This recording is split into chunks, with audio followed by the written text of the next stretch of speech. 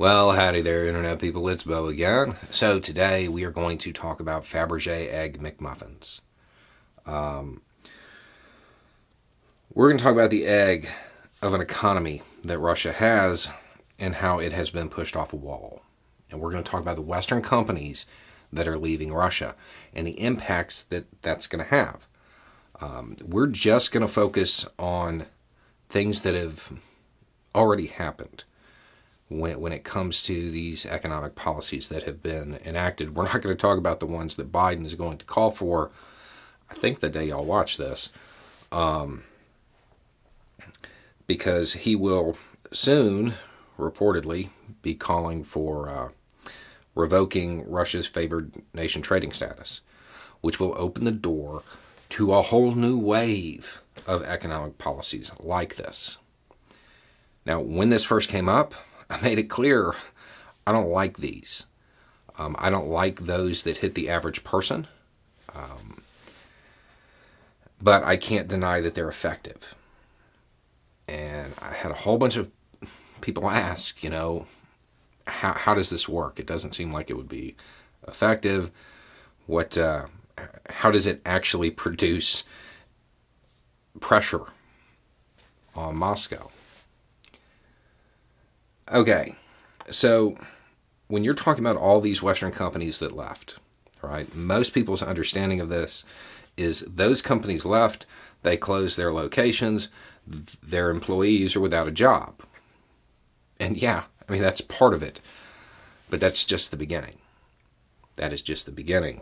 The beginning is that when you're talking about companies this size with this many locations, tens of thousands, if not hundreds of thousands of people lost their jobs overnight. Think back to our public health issue. You know how damaging that can be to the GDP. That is just the start. But to show that it's not just the employees losing their job that causes the real hits, we're going to talk about McDonald's. Because for whatever reason, in something that was incredibly surprising to me, apparently McDonald's Russia, kind of a cool company. At time of filming, they are making it seem as though they are going to continue to pay their employees even though they're not working. Which, cool, but that doesn't stop the effects of them leaving. Okay, most people, at some point in their life, you've been by a fast food joint somewhere near the dumpster when it's hot.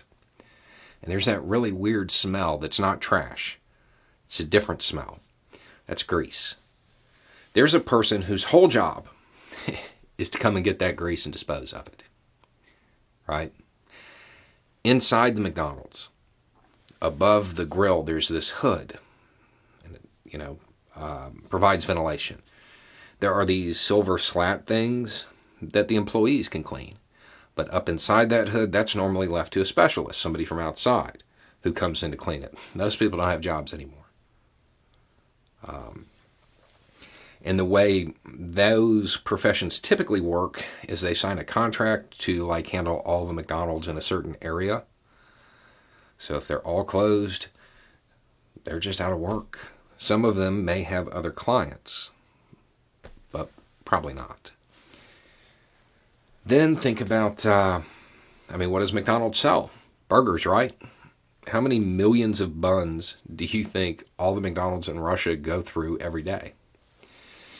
The bakeries that make them, they don't need to make them anymore. So they either close or they lay people off. And since they laid off the bakers, they're not making as many buns, bread products, whatever. They don't need as many truck drivers to move the stuff around. Right? And since all three of those examples, they all used vehicles, right?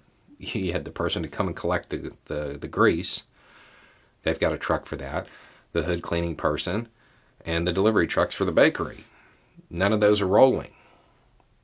People who work on fleets, commercial vehicles, now they have less work. have to lay people off. And it just keeps going. It's an endless chain.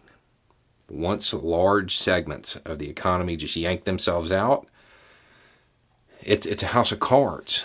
Most economies are. And when you remove significant sections, everything else falls. And this is going to have a lot of damage. This is going to cause a lot of damage.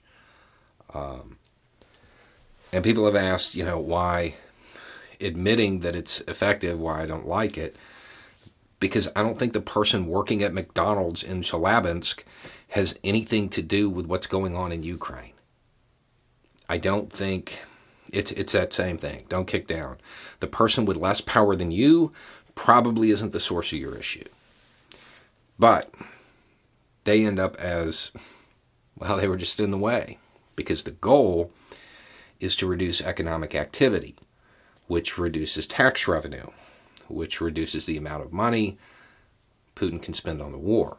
Aside from that, it increases discontent, which means maybe it's not such a good idea to call people up and send them over, because you may need those troops at home, because people might get mad, might cause unrest. All of this is designed to put pressure on the leadership of these countries. Now, generally, this alone isn't enough to cause a shift in leadership, most times. But it helps set the conditions for it.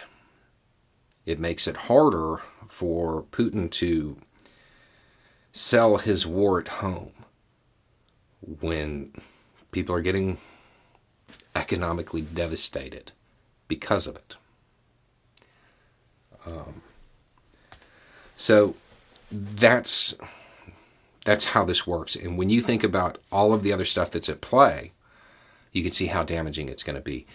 This is just a few key companies pulling out. When you're talking about the rest of the sanctions, it's a big deal. I don't think Putin really anticipated this to the degree that it's happened. Russia is now the most sanctioned country on the planet, and they're still planning on piling on more sanctions. They have surpassed Iran. So the economic state in Russia is going to be it's going to be in a bad way for a while. And when it's all said and done, all the king's horses and all the king's men are going to have to try to put that egg of an economy back together again. And when they do, they will probably need Western banks to do it.